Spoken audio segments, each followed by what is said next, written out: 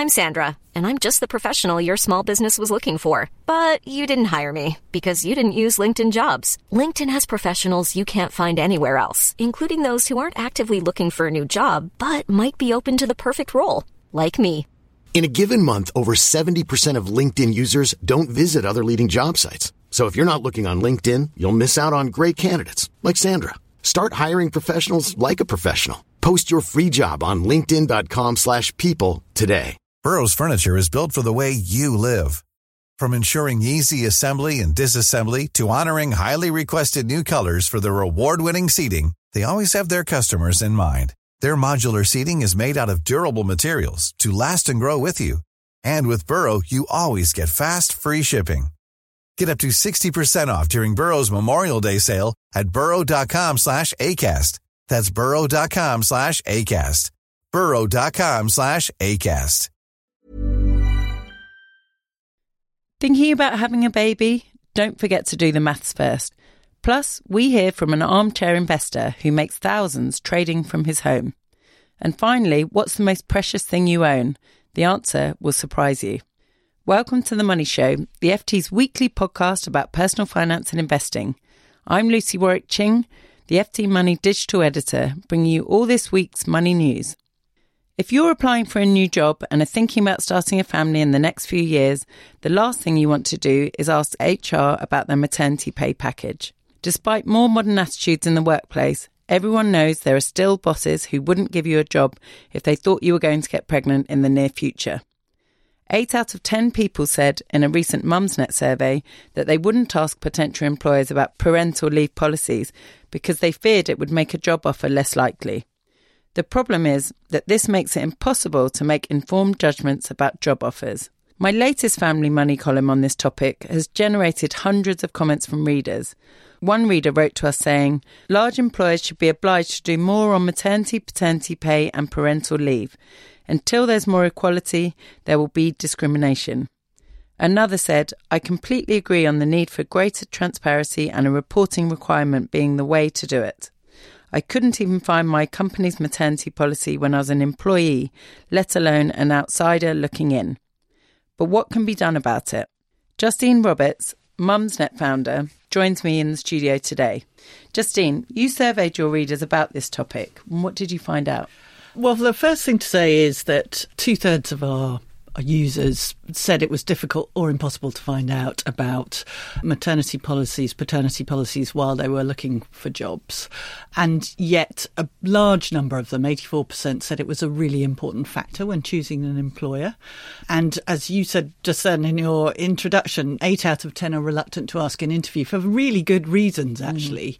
We also found when we asked employers whether they would discriminate against pregnant women that 72% said they would. Really? So, this is not surprising that women are reluctant to ask, but it's really important to them. So clearly there's a mismatch here, and it's something we want to get into and encourage firms to publish their policies because it's, women are being discriminated against effectively. Mm-hmm. You're actually calling for them to publish their policies and be transparent about this. But where are you at with that campaign?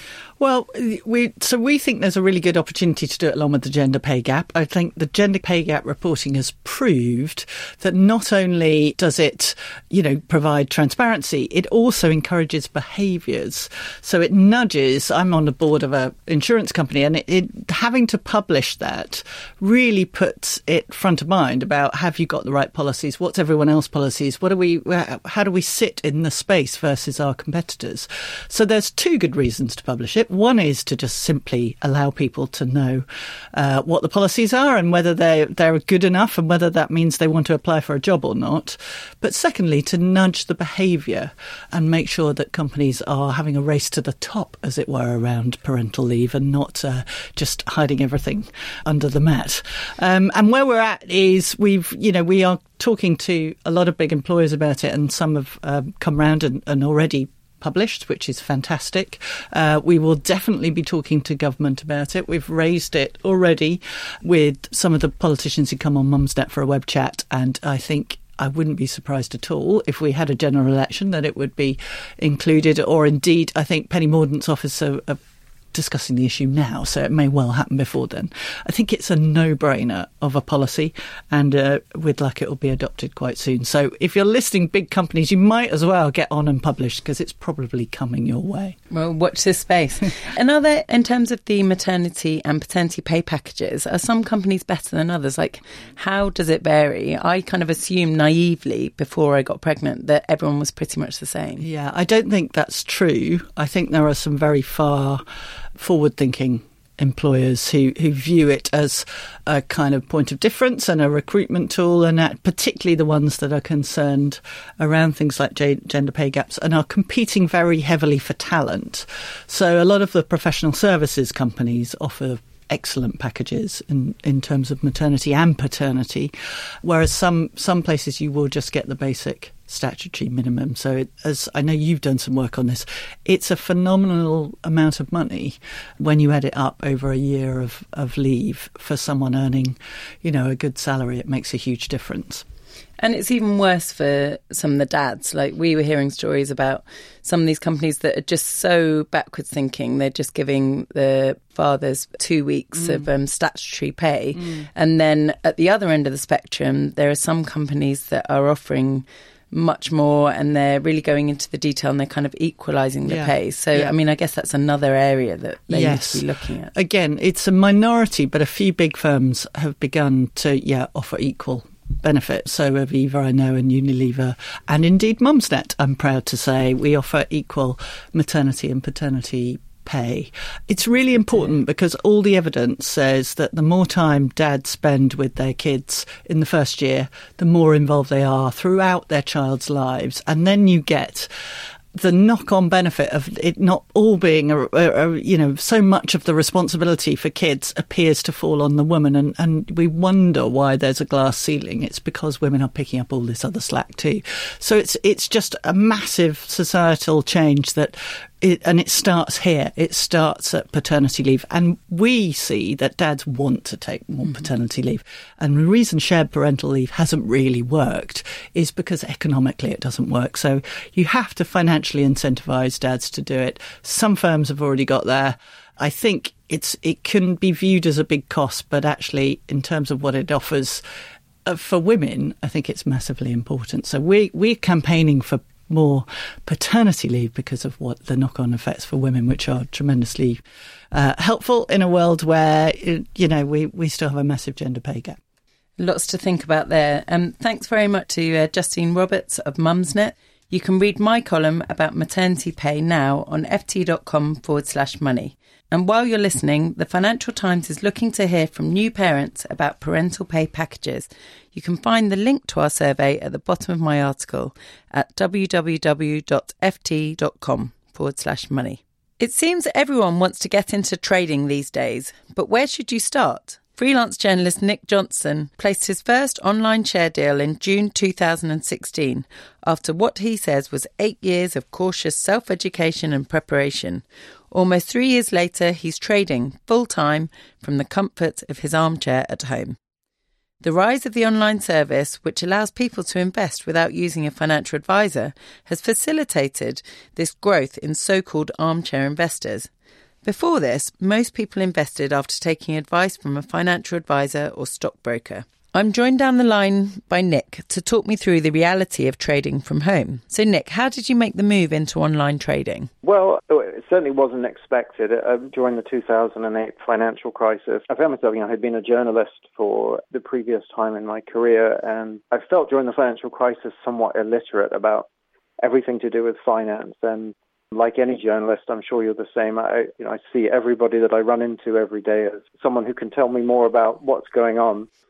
So I kept kind of grabbing people who worked in finance, neighbors or friends of friends or people I randomly met, and was sort of found myself grilling them and became really interested in it. And parallel to that, just started to self-educate myself about what is finance, what is the stock market, and just went sort of deeper and deeper until I started to find people whose approach really resonated with me, which would be Daniel Loeb, founder of Third Point, Ray Dalio, founder of Bridgewater Associates, and Stephen A. Cohen, who founded SAC Capital and obviously now Point72. And once I kind of found these three people, their stories and the way that they went about finance felt as irreverent as people that I had previously been interviewing as a thin arts journalist. So that meant spending time with, Ronnie Wood or Rod Stewart or Keith Richards or Lou Reed and so on.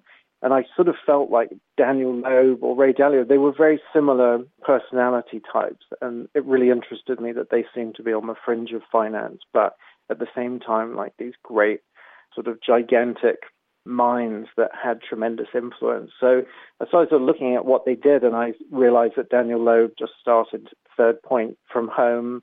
Ray Dalio started Bridgewater in a 2-bedroom apartment in New York.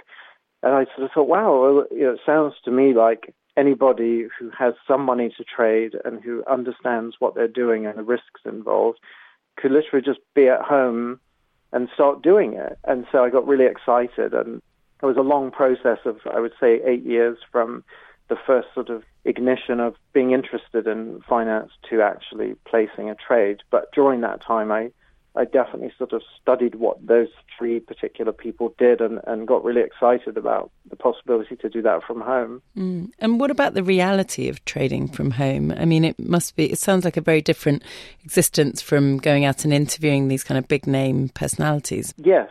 Well, I suppose on the one hand, it's very similar to the work that I've always done as a journalist. It's the same as when I was a child, even just, a massive excitement for new information. And I feel like whether you're a journalist writing about music or film or health or politics, all of which I've done, or becoming a retail investor for the stock market, it's still about that tremendous kind of excitement for new information. So really, I'm not doing anything different. It creates a similar filter where I'm just always thinking about things. And also there are strange sort of commonalities, and that my very first job as a journalist was to basically go around all of the worst sort of dive bars in London trying to discover the next big thing for the music industry. Mm-hmm.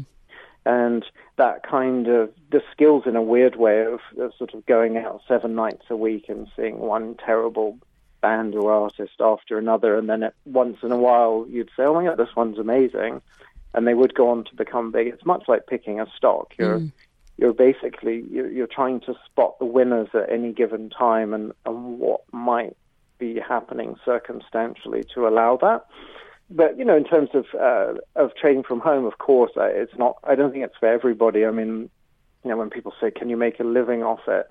The question of that is, are you prepared to do what you need to do to make a living off it? Which it's really like a continuous job. If I'm not asleep, I am doing it. It's all the time, and that suits me. I love to work really long hours. I find that very exciting.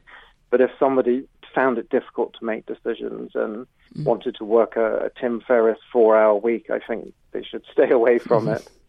And what about the finances? Can you actually make a living out of it in terms of the finances of it?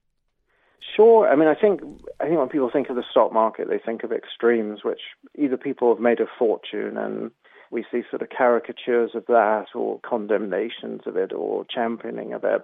Or on the other side of it, I think we read all the stories of people losing everything and terrible kind of fails, on all scales, whether at banks or individuals.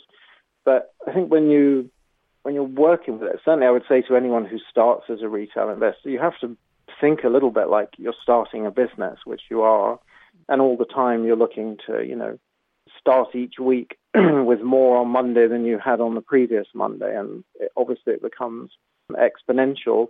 And those are the stories of obviously Daniel Loeb and Ray Dalio, who I think they didn't have a huge amount of trading capital when they first started, just as individuals trading. But obviously you look at the enormous scale of Bridgewater Associates or Third Point today. The goal is just, every day you want to try to end the day with more money in your portfolios than you did the day before. And obviously that's what you're trying to do. I think people make lots of mistakes along the way of deciding to kind of take out giant chunks or sell things too early, or obviously not keep redeploying profits and so on. But at the same time, it follows a very kind of artistic model. So my background, obviously as a journalist, but also writing books. I've written 14 books. And so the sequence of that, I'm very used to kind of not being on like a monthly salary, if that makes sense. Sure. So if you're trading full-time as an individual, you're very much kind of working on a similar sequence. So you're looking all the time at like, well, I'm graphing this particular investment asset to peak at this point, and you obviously want to align that with what your needs are, and do your best to kind of keep growing it all the time and not get greedy and want to kind of put it in your pocket. Mm-hmm. And finally, can you tell us about your kind of best and worst trades? You talk about the extremes of trading, but can you just give us a couple of examples? Yes, certainly. I mean, the very good trade was actually the very first one I placed, which was in Pampa Energia, an energy company in Argentina. And from the beginning, my sort of initial real sort of investment concept was just to simply have a portfolio of Argentinian equities at one particular time. And obviously I look back and think, yes, I've met lots of people who've got sort of 20-year finance careers who laugh and say, oh, you must be absolutely crazy to be a retail investor entering the world of investment only, kind of, doing stock picks in Argentina. But in the case of Pampa Energia, I'd really studied it, and that was proof. I think, well, it went up quite massively. I think I bought it in the early $22 or something, and obviously it was at 71, 72 at an absolute peak on the back of excitement for Macri's ruling. And at the very worst end of it, I would say there was a gold mining company which I was quite excited about, and I didn't go crazy. I bought like £900 of shares, and I was quite excited about the company. I had a good feeling about it. I'd looked at everything in detail, and pretty much as soon as I bought the shares, a newsletter came out that various disasters started happening. Climate, machinery, debt financing, everything you could think of, and they were not finding gold. So very quickly, people kind of saw problems and started to sell. And so I watched that sort of £900 investment diminish down to sort of £450. And round about that time, there was an opportunity to go to the company's AGM. So I thought, I'm going to go along and just see what's happening. And I always kind of think when I'm investing, AGMs are quite useful, but many years ago, I went to Morocco on holiday with my family, and we went to stay at this hotel, and the woman who was the manager just stared into my eyes for about 1 minute when we arrived. And then I said, do you need our passports? And she said, no, I've looked into your eyes, and I know that you're good to stay here. I don't need documentation. So I always think of her when I go to something like this AGM. I just had a really good look in the eyes of all the directors, and I just had a bad feeling. So I sold out obviously at a horrible loss as soon as I left that AGM, and it looks like things got a lot worse since. So, you're going to kind of make mistakes as a retail investor because you don't have a team around you who can say, there's another reason why you shouldn't buy that stock, which obviously you don't have that with those resources. Thanks very much for sharing your experiences, Nick Johnston. You can read his article, The Secret Life of an Armchair Trader, now on ft.com/money. As we get older, many of us are guilty of wasting the precious time we have left doing work we don't enjoy or spending money on things that don't improve our well-being. Various academic studies have tried to calculate the value of time and how it affects our working and spending decisions. Unsurprisingly, most show that people can boost their well-being by doing meaningful work and spending money to outsource tasks they dislike. Giving up some of his precious time to talk to us about why life is for the living and why we should maximise what we spend our time on is Jason Butler, the FT's wealth man. Welcome, Jason. Hi, Lucy.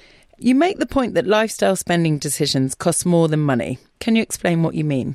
Yeah, I mean, unless you're completely financially independent and you don't have to work for money, it's not the money itself that anything you spend costs. It's the time that you have to spend to earn the money. And so, in very simple terms, it's not just what you get paid. You've got to take off the tax. You've also got to add on the time that it takes you to get to and from work and all the associated things that come with doing work. So that, say, the true money you're getting after tax is, say, £20 an hour, and you buy a £200 coat. It hasn't cost you £200. It's cost you 10 hours. A £2,000 holiday has cost you 100 hours of work. And so that's really important. And if you're doing work you don't like or that's very stressful, you've got to ask yourself, is it worth you doing that work to buy that good or service? So it's about being more mindful about the true cost of your lifestyle. Now you put it that way, I'll question every purchase that we make. So why is how we use our time so important to overall well-being? Well, it's really important because if you are doing things that are not meaningful, enjoyable or satisfying, then your overall well-being, your mental and physical health is likely to be affected. So as I refer to a brilliant book in the article, which I can't say on the line because of the title, but basically what they're saying is that when you're spending time doing work to earn money, but the work itself is meaningless, pointless, just useless really, you are wasting that time when you could be doing even more meaningful work. It might be lower paying work, but more meaningful for you.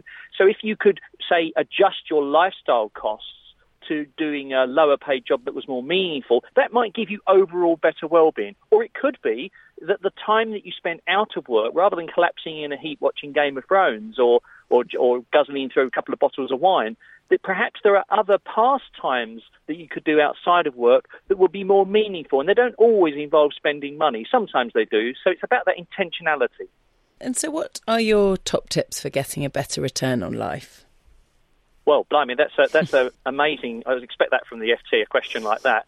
What's the meaning of life? I think one exercise that I really found useful, that many of your listeners and readers may find useful, is to sit down one day and write down a list of all the things that make you happy in life. And I mean, it could be anything from, like, one of the things I put down was sitting on the bench in my garden as the sun's rising, sitting with my two dogs drinking a cup of coffee. Or it could be something really involved, like, paragliding or something. But write that list down of all the things that make you happy and work out the role of money, if applicable, to any of them, and then compare that to how you're living your life now. And give an example. I like playing the piano, and I bought the piano 10 years ago, so the cost is gone.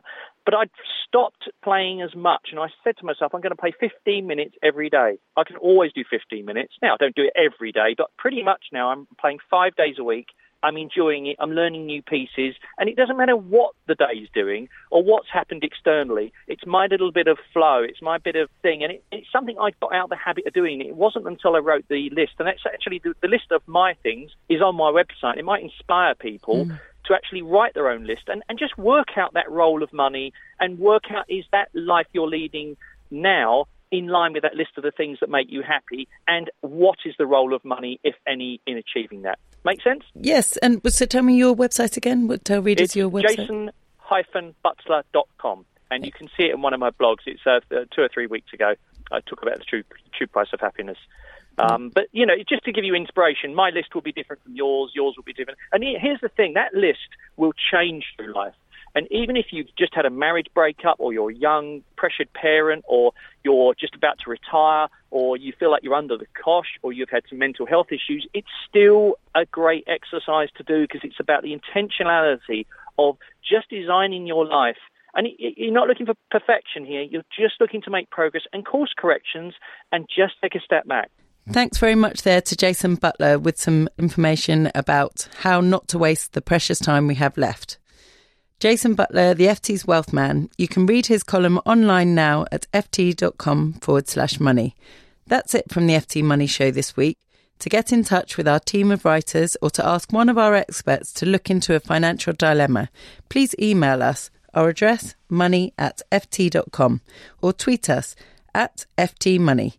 And don't forget, you can read all the articles mentioned and more on our website, ft.com/money. We'll be back next week at the usual time. Goodbye. Flexibility is great. That's why there's yoga. Flexibility for your insurance coverage is great too. That's why there's United Healthcare Insurance Plans. Underwritten by Golden Rule Insurance Company, United Healthcare Insurance Plans offer flexible, budget-friendly coverage for medical, vision, dental, and more. One of these plans may be right for you if you're, say, between jobs, coming off your parents' plan, turning a side hustle into a full hustle, or even missed open enrollment. Want more flexibility? Find out more about United Healthcare Insurance Plans at uh1.com. Even when we're on a budget, we still deserve nice things. Quince is a place to scoop up stunning high-end goods for 50 to 80% less than similar brands. They have buttery soft cashmere sweaters starting at $50, luxurious Italian leather bags, and so much more. Plus, Quince only works with factories that use safe, ethical, and responsible manufacturing. Get the high-end goods you'll love without the high price tag with Quince. Go to quince.com/style for free shipping and 365-day returns.